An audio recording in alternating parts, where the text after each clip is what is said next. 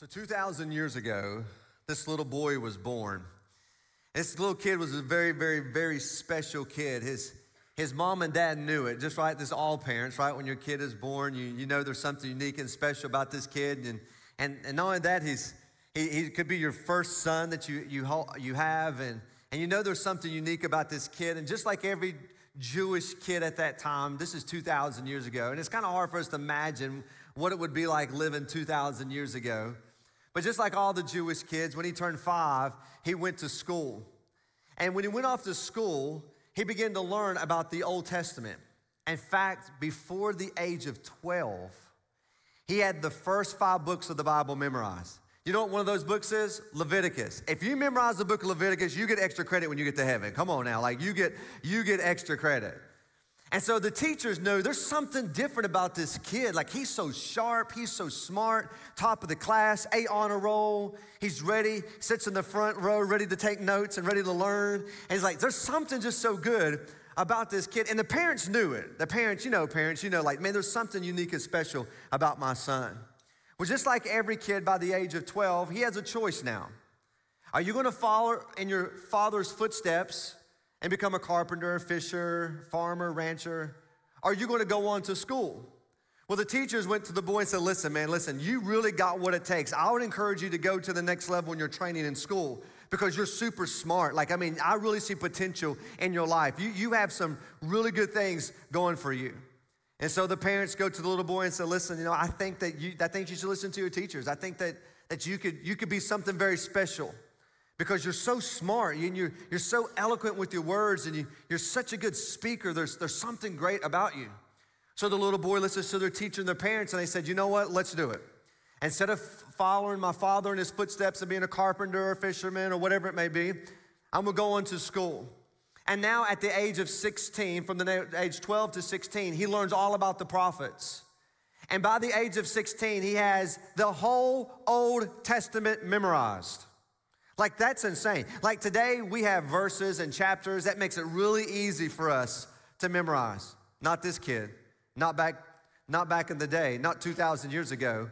It was nothing but lines and nothing but just sentences upon sentences. And watch this, he had the whole Old Testament memorized. Well, at the age of 16, a rabbi will begin looking for his apprentice. Who could be my apprentice? And so he scouts out the classroom. He looks for the Harvard grad. Which one's the sharpest? Which one has what it takes to really be a rabbi? And a rabbi would come and say, I want to pick you to be my apprentice. And all of a sudden, the 16-year-old boy, he's like, man, this is unbelievable. Like you want me to be a rabbi? You think I have what it takes to be a rabbi? And he goes, I want you to follow me. And the parents are so excited. I mean, they're so excited. Like on the back of their, their bumper sticker on their horse and buggy, it says, my son's a rabbi in training. And everybody's excited, about their son. And they're so, because they believe, my son's unique. Something's different about him. And so when you follow the rabbi, you did everything that the rabbi would do. So if the rabbi walked through the marketplace and pick up a piece of fruit and he would smell the fruit and put it down, the apprentice, the one in training, would come by and they would pick it up and they would smell it. Wherever the rabbi went, you went. Whatever he did, you did. Whatever he said, you would say. You mimicked your rabbi 24/7. In fact, it was said that as you would follow your rabbi, the dust of his robe would collect onto the apprentice. And he would be covered in the dust as he would follow his rabbi. He walked so close to his rabbi. So now this 16-year-old boy, he's got the best rabbi. He's in training. Everything's really good. And finally comes to the day that he can become his own rabbi. This is where you get your graduation cords. You know what I'm saying? For some of you, I don't know what that's like, right? You get the graduation cords. You distinguished. You're the best. You're the Yale, the Harvard grad. And now you're a rabbi. You can teach with your own authority. You can teach the word of God. And now you're looking for your apprentice. But again, something so unique about you, and there's something different about how you teach, how you carry yourself. And now you apply to be a Pharisee, and now you become one of the most elite Pharisees in all of Israel. And now your parents are going, I knew something special about my baby boy. I knew something was so good about him. He's a Pharisee. My son's a Pharisee. He's one of the top righteous person in all of Israel. And now all the Pharisees see how eloquent you are and how wise you are and how you handle the Old Testament, how you handle God's word, and how eloquent you are when you teach in the synagogue. And so now the Sanhedrin, the next level up in this Jewish line here, the Sanhedrin, the Jewish council, says there's something unique about this guy right here. I think he should be on our team. I think he should help us govern Israel. And so they come to you and they say, we'd like for you to be part of this team. And you're like, me part of this team? I mean, are you kidding me? And so now this guy is on the Jewish council. He's on the Sanhedrin team and he is the elite. He's now made it to the top where he governs the people of Israel when it comes to the teaching of the law. Well, time has passed now, and now they're looking for a new teacher to be the man, to be the teacher of Israel, to be the mouthpiece, to be the one who speaks on behalf of God, teaching his word to all those who come sit in the synagogue to hear God's oracles. And guess who they pick? This guy. Here he was, nothing, just a little Jewish boy born, and at the age of 5, go to age of 12, memorize the whole Old Testament. From age of 12 to age 16, memorize all the prophets and what the law. By age 16, has the whole Bible memorized. Now following a rabbi, becomes part of the Jewish council, and now the Sanhedrin, and now they picked him to be the teacher, the man in Israel, the most powerful man in Israel who can persuade them from God's word, the teacher. Could you imagine if that was you and you brought all the way to the top and now you teach in the synagogue and now you're teaching about the laws of God and how to obey Moses and the 10 Commandments and the customs, and people come and bring your questions to you about the Bible, the Old Testament, and you would speak eloquent to them with humility and respect, and I'm like, man, this guy is amazing. Something is so good and unique about this guy. Well, there's 400 years of silence between the Old Testament and the New Testament. And you're a master of the Old Testament. God has been silent. And you're being faithful, teaching God's word under the Roman oppressor. And the Roman has oppressed Israel, but you are the mouthpiece to control Israel from God's word because you are the teacher of the law. And now all this news around town. Did you hear about this new kid on the block? Who's this new kid on the block? You know, this is supposed to be Mary's son. This is Joseph the carpenter's kid. Who is this guy named Jesus that people talking about? Is he not the one over here that we saw that, you know, from the middle of nowhere? He's not the one that he can't even trace his genealogy back?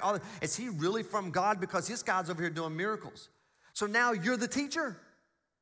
You're the teacher of Israel. So all the people come to the synagogue and he sits up there, and next thing you know, people start raising their hand. Excuse me, sir. What about this man named Jesus? Well, what about him? He claims to be God. Well, that's blasphemy. He can't be God.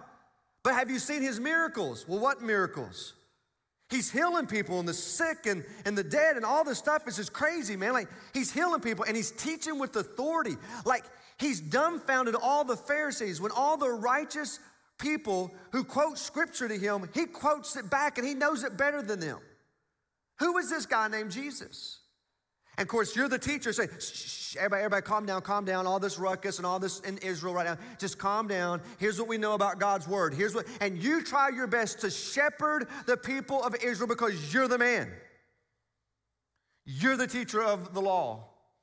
And all of a sudden, everybody just kind of listens to you, but they still have questions about Jesus. And now, next thing you know, everyone else in your inner circle, the Jewish council, the Pharisees, the Sanhedrin, this is blasphemy. Who is this man? How in the world can he claim to be God's son? How can he say he's from God? Did you see him in school? Has he had any formal training? Who was his rabbi? Who taught him? Where did he come from? Well, I don't know. Nazareth, Mary, Joseph's kid. That's all I know, man. But he's doing miracles. Has anybody seen his miracles? You have? Was it amazing? Was it real? Man, it was right in front of my eyes. I don't know. Somebody just stretched their hand out and where their hand grew back. It was just, dude, unless I'm seeing things, it was crazy. What about you? Did you hear anything? So listen, you are genuinely, as the teacher, trying your best to figure out what is going on with this man named Jesus. So you decide for yourself because you're a true seeker. You decide for yourself, I got to go find out who this guy is. But if I go in public and people see me talking to him in public, then my name's on the line. By the way, I'm the teacher of Israel. I'm the man when it comes to the law. So how can I do this? I got an idea. I'm gonna wait till evening. I'm gonna wait till it gets dark, and I'm gonna secretly sneak over and talk to Jesus myself so I can examine him myself before I stand up in the synagogue and begin to tell people about who he is, if he's really from God or not. I got to figure this out because the message he preaches is different than the message I'm preaching. Now, you got to understand something about this guy.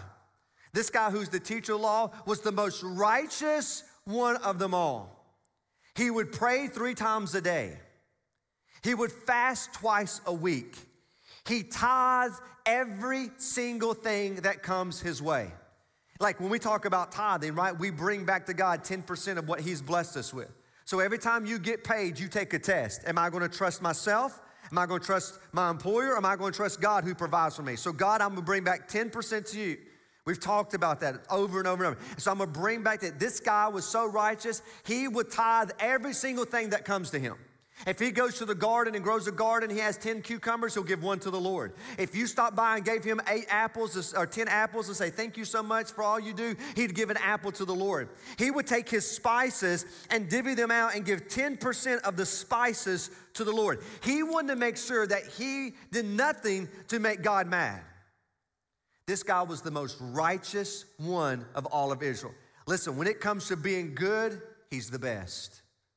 None of us, I mean none of us could be as good as this guy. And he had to be if he became the teacher. Because if you're the teacher, you have to set the example. You have to follow the law all the way through. And so this guy was so good, but he knows something is missing. And so what he does, he finds Jesus. This actually is a true story. This is actually how he would have been brought up and he would have been raised. This is actually, his parents would have thought something. He went off to school from 5 to 12. He would have exceeded from 12 to 16, would have exceeded and had a rabbi, become a Pharisee, the Sanhedrin, and now the teacher. And you know this guy, and I know this guy as the name of Nicodemus. And we find his story, that's his backstory. We pick up with the story in John chapter 3 because he has to find out really, truly, is this man really from God? So in John 3, verse 1, it says, there was a certain man, a Pharisee named Nicodemus. This is him. He was a member of the Jewish council, the Sanhedrin team. He came to Jesus at night and he said, Rabbi, listen, he respected me. You are a rabbi. You're a teacher of God's word. No one could teach the way you teach if they were not from God. Look what he says. We know that you're a teacher who's come from God, for no one could perform the miraculous signs that you do unless God is with him.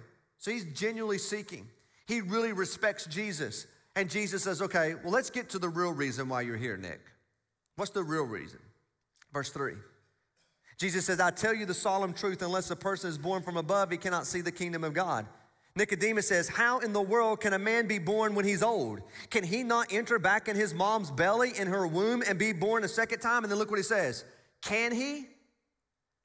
Like he believed in Jesus so much that he believed that if Jesus says a full-grown man can get back in his mama's stomach and could be born again, that it would happen. That's how much he respected. Could that happen? He believed him. But that's not what Jesus was talking about. Look what he said in verse 5. I tell you the solemn truth, Nick. Unless a person is born from water and the Spirit, he cannot enter the kingdom of God. What is born of the flesh is flesh, and what is born of the Spirit is spirit. See, Nick, here's what you got to know, bro. You got to have 2 birthdays, and you've only had one. You were physically born. You've only had one birthday. You got to have 2. You see, I was born April 26, 1977. That was my first birthday. My second one was September the 2nd, 1997, when I was born from above. I was born spiritually. I was born again. See, Nick, you're going to have 2 birthdays. You're born of the flesh, but you got to be born of the Spirit. You've been born from below, from your mom, but you got to be born from above, from the Spirit of God. How do you not know this, Nick? You're the teacher. How do you not know that the Old Testament points to this? How do you not see this? You see, Nick, there's 2 families when it comes to this world. There's the family of God and there's the family of the devil. John 8:44. You're either born of the flesh of the devil and he's your father, or your heavenly father, God, Yahweh. We talk about he's your father. There's only 2 families. And so you either got to be the part of the family of God or you're part of the family of the devil. You should know this, John. You should know this, Nick. You got to be born again. And then look what happened in verse 7. Jesus says, don't be amazed that I said to you. See, Jesus can see his heart. He can see he says something. Don't be amazed when I tell you that you got to be born from above. You see, Nick, when the wind blows wherever it will, you hear the sound that it makes, but you don't know where it comes from. You can see the reaction from the wind, but you can't see the wind itself. And the same way, it is he who is born of the Spirit, is born of the Spirit. Now here's what's so fascinating. Here's what he's saying, Nick. You know why you're here, Nick? Because the Spirit of God blew you here. The Spirit of God drew you here as the teacher of Israel, the Spirit drawed you here to me for me to tell you who is the man who is righteous as all righteous can get out. You tithe, you fast, you pray, you read, you memorize, you meditate. You are good, but you're not good enough. You've got to be born from the Spirit, not just born from the flesh. Why should you not know this? Why should you be amazed? And then look what he says, verse 9. How can these things be?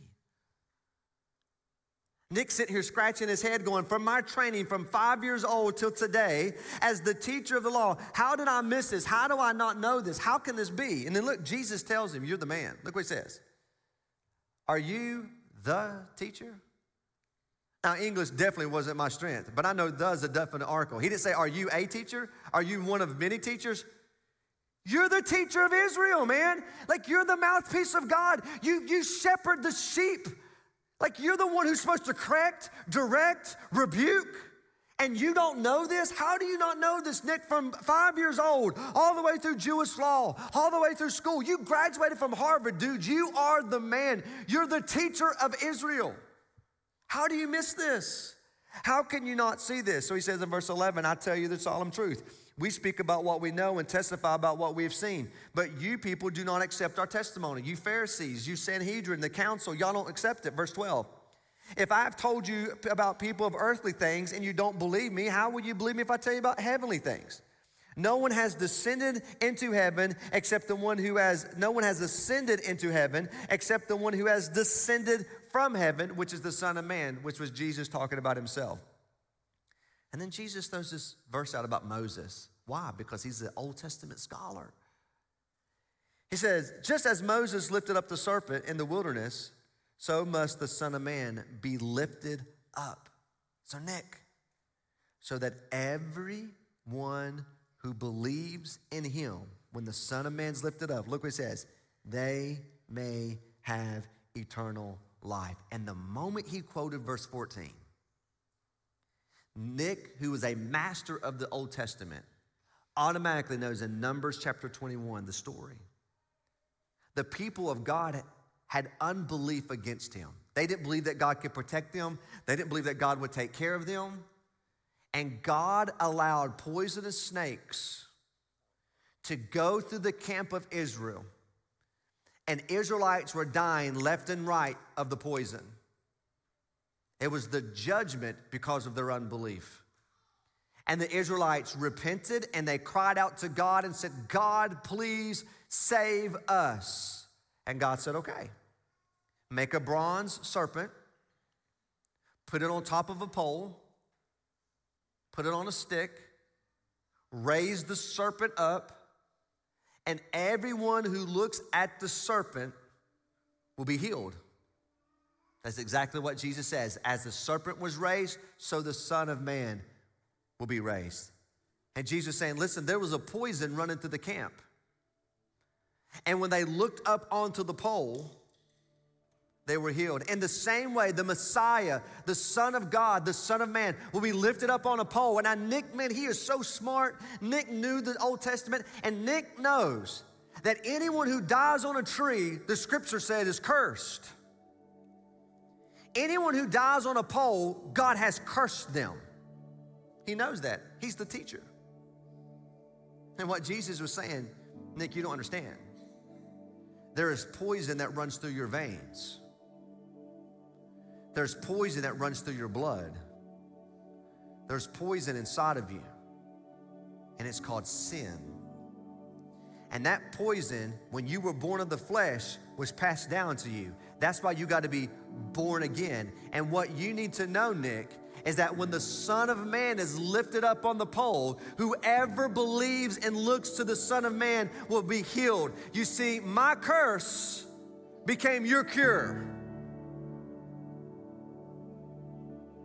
Nick, you got to be born again. How do you not see this? You're the teacher of the law. And you're sitting here probably thinking, well, what does that got to do with me? What does that have to do with me? Well, let's walk through this. Here's the first thing. The Holy Spirit blew you in here today. The reason you are here today is because God in His sovereignty has blown you in here by the Spirit. He has drew you in here because nothing in your flesh wants to seek the things of God. And you may be here because someone's being baptized. You may be here because someone promised you some food afterwards. You may be here because you're checking the box off. You are here because God brought you here today by no excuse. He brought you here. Or second thing you need to know about this story is that your goodness will never save you. I wonder how many people put their faith in their good works. I go to church, I tithe, I read my Bible, I pray, I serve. Nick did all that. God was saying, listen, if you really want to see the kingdom of God, Nick, you're trying to be righteous on your own and you can't be. That's why you have to look to me. And if you'll believe in me, you'll be saved, not because of your works. Listen to me. If you're standing at the gates of heaven and the keeper of the gates look at you and say, why should you enter into heaven? If the first words out of your mouth, because you missed it. You missed it. Why shall I let you in? Because I am a pretty good person. Because I go to church. Because I read my Bible. Because I tithe. Because I was baptized. Because I went to camp. Because I serve. None of those things can save you. The correct response is because Jesus saved me. You remember the man hanging on the cross? You know what his prayer was? Jesus, remember me when you go into your kingdom. And that was enough to save him. He didn't have time to come back down to be baptized. He didn't have time to come back down to make things right. He didn't have time to come down to go to church. He didn't have time to come down and pray and fast and meditate and tithe. He just said, remember me when you come into your kingdom. And Jesus saved him.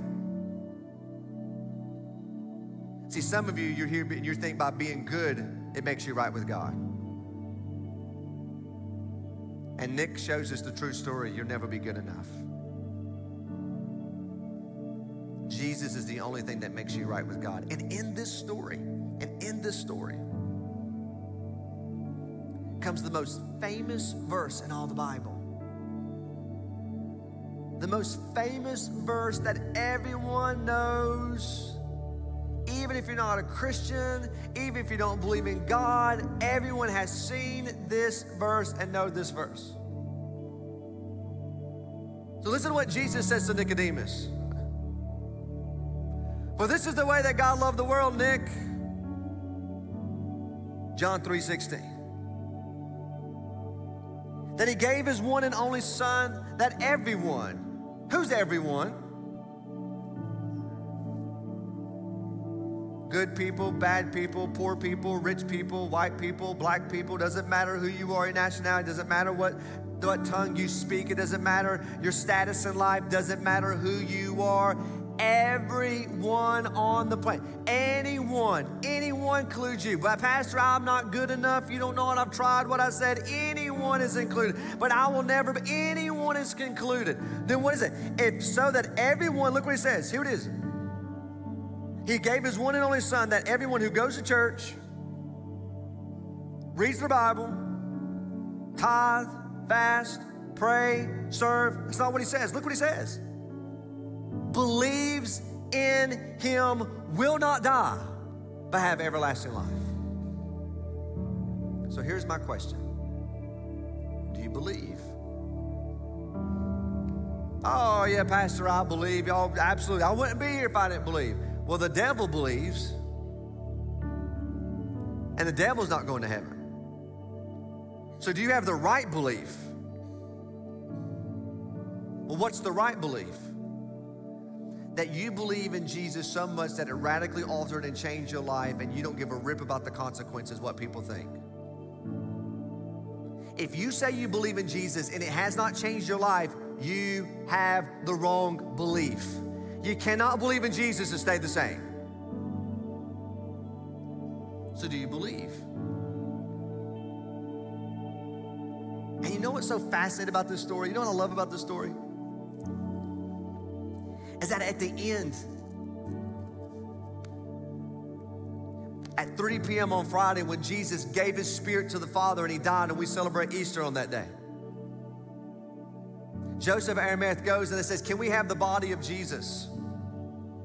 We have to get him properly buried before 6 p.m. because that's when the Sabbath started. So we found the tomb, we borrowed a tomb, we just got to put the body in there. Can we have the body? And they said, sure, you can take the body. And guess who takes the body of Jesus? Nick. The teacher, the man who secretly went to Jesus to find out if he truly is the Messiah, now publicly displays, I don't care who knows it, I don't care if the synagogue, the Sanhedrin, the Pharisees, I don't care who knows that I follow Jesus, I don't care if I become ceremonially unclean for touching a dead corpse before the Sabbath. I'm gonna show the whole world that I believed that he was the Son of God. And today you get that opportunity to do that. Because when you are baptized, you are showing the whole world that you have died to your old self and you're raised to walk in a new life. It's a way that you go public for Jesus, just like Nick did. He went public and showed the whole world that he's not a secret follower of Jesus. And so just in a moment, we're gonna have an opportunity. Part of our experience today is baptism. And there's so many of you here, you're waiting. You're waiting to like, man, I'm just not ready yet. I just don't know if I'm good enough. I got to work on some things in my life. I got to quit doing some stuff. Listen, you have been commanded by God to be baptized. It's not a suggestion. It's not like, hey, when I finally get good enough, then I'll do it. You have been commanded to follow Jesus in baptism. And today you have that opportunity. And we've took out every excuse for you. Well, I don't know about my makeup, my hair, it doesn't matter. We have blow dryers, we have clothes to change into. I don't care if you have to sit around wet. It's your day to go public and show the world that you follow Jesus. So I have two invitations. So here's the first one. I'm asking you to bow your head. Here's the first invitation. I beg you today to repent of your sins and give your life to Jesus. You would not even be here today if he didn't draw you. Well, Pastor, you don't know what I've said, what I've done, what I did last night. I don't care. It doesn't matter. God brought you here this morning. He brought you here this morning. And so I beg you to give your life to Jesus. As the wind and the Spirit blew you here, he's drawing you to himself. And right where you sit, you could do this. Saying a prayer don't save you, but your lips can proclaim what your heart declares. And if God has been working in your life and you're like, I want the right belief in him, not belief in my good works, then this is for you. Say, Jesus, I believe. Go ahead, pray it to yourself. Jesus, I believe. I believe you came for me. I believe you died for me. And I believe you got up out of the grave for me. And today I repent of my sin. And I put all my faith and trust in you. Now help me follow you the rest of my life. Now, if that's you and you just prayed that with me right now, I want you to do something bold. Right now, if you prayed that with me, I want you to put your hand up right now. Get your hand up. You just pray. Come on, all over the place. Get it up. You don't be ashamed. Get your hand up. Come on, keep it up. Keep it up. Keep it up. You got nothing to be ashamed of. Nick went public, you go public. Keep it up.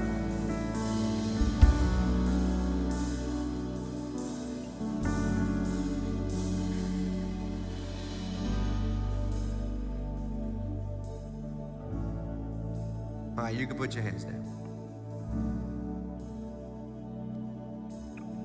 I couldn't see everyone, but looked about 17 people just gave their life to Jesus. Is that nothing to celebrate?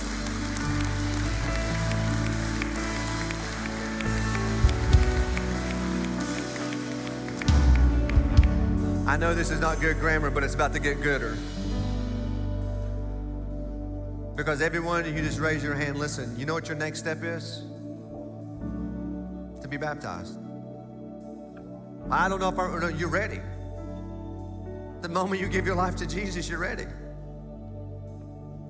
And there's a lot of you in here, you've been waiting to get baptized. Today's your day. I mean, today is your day.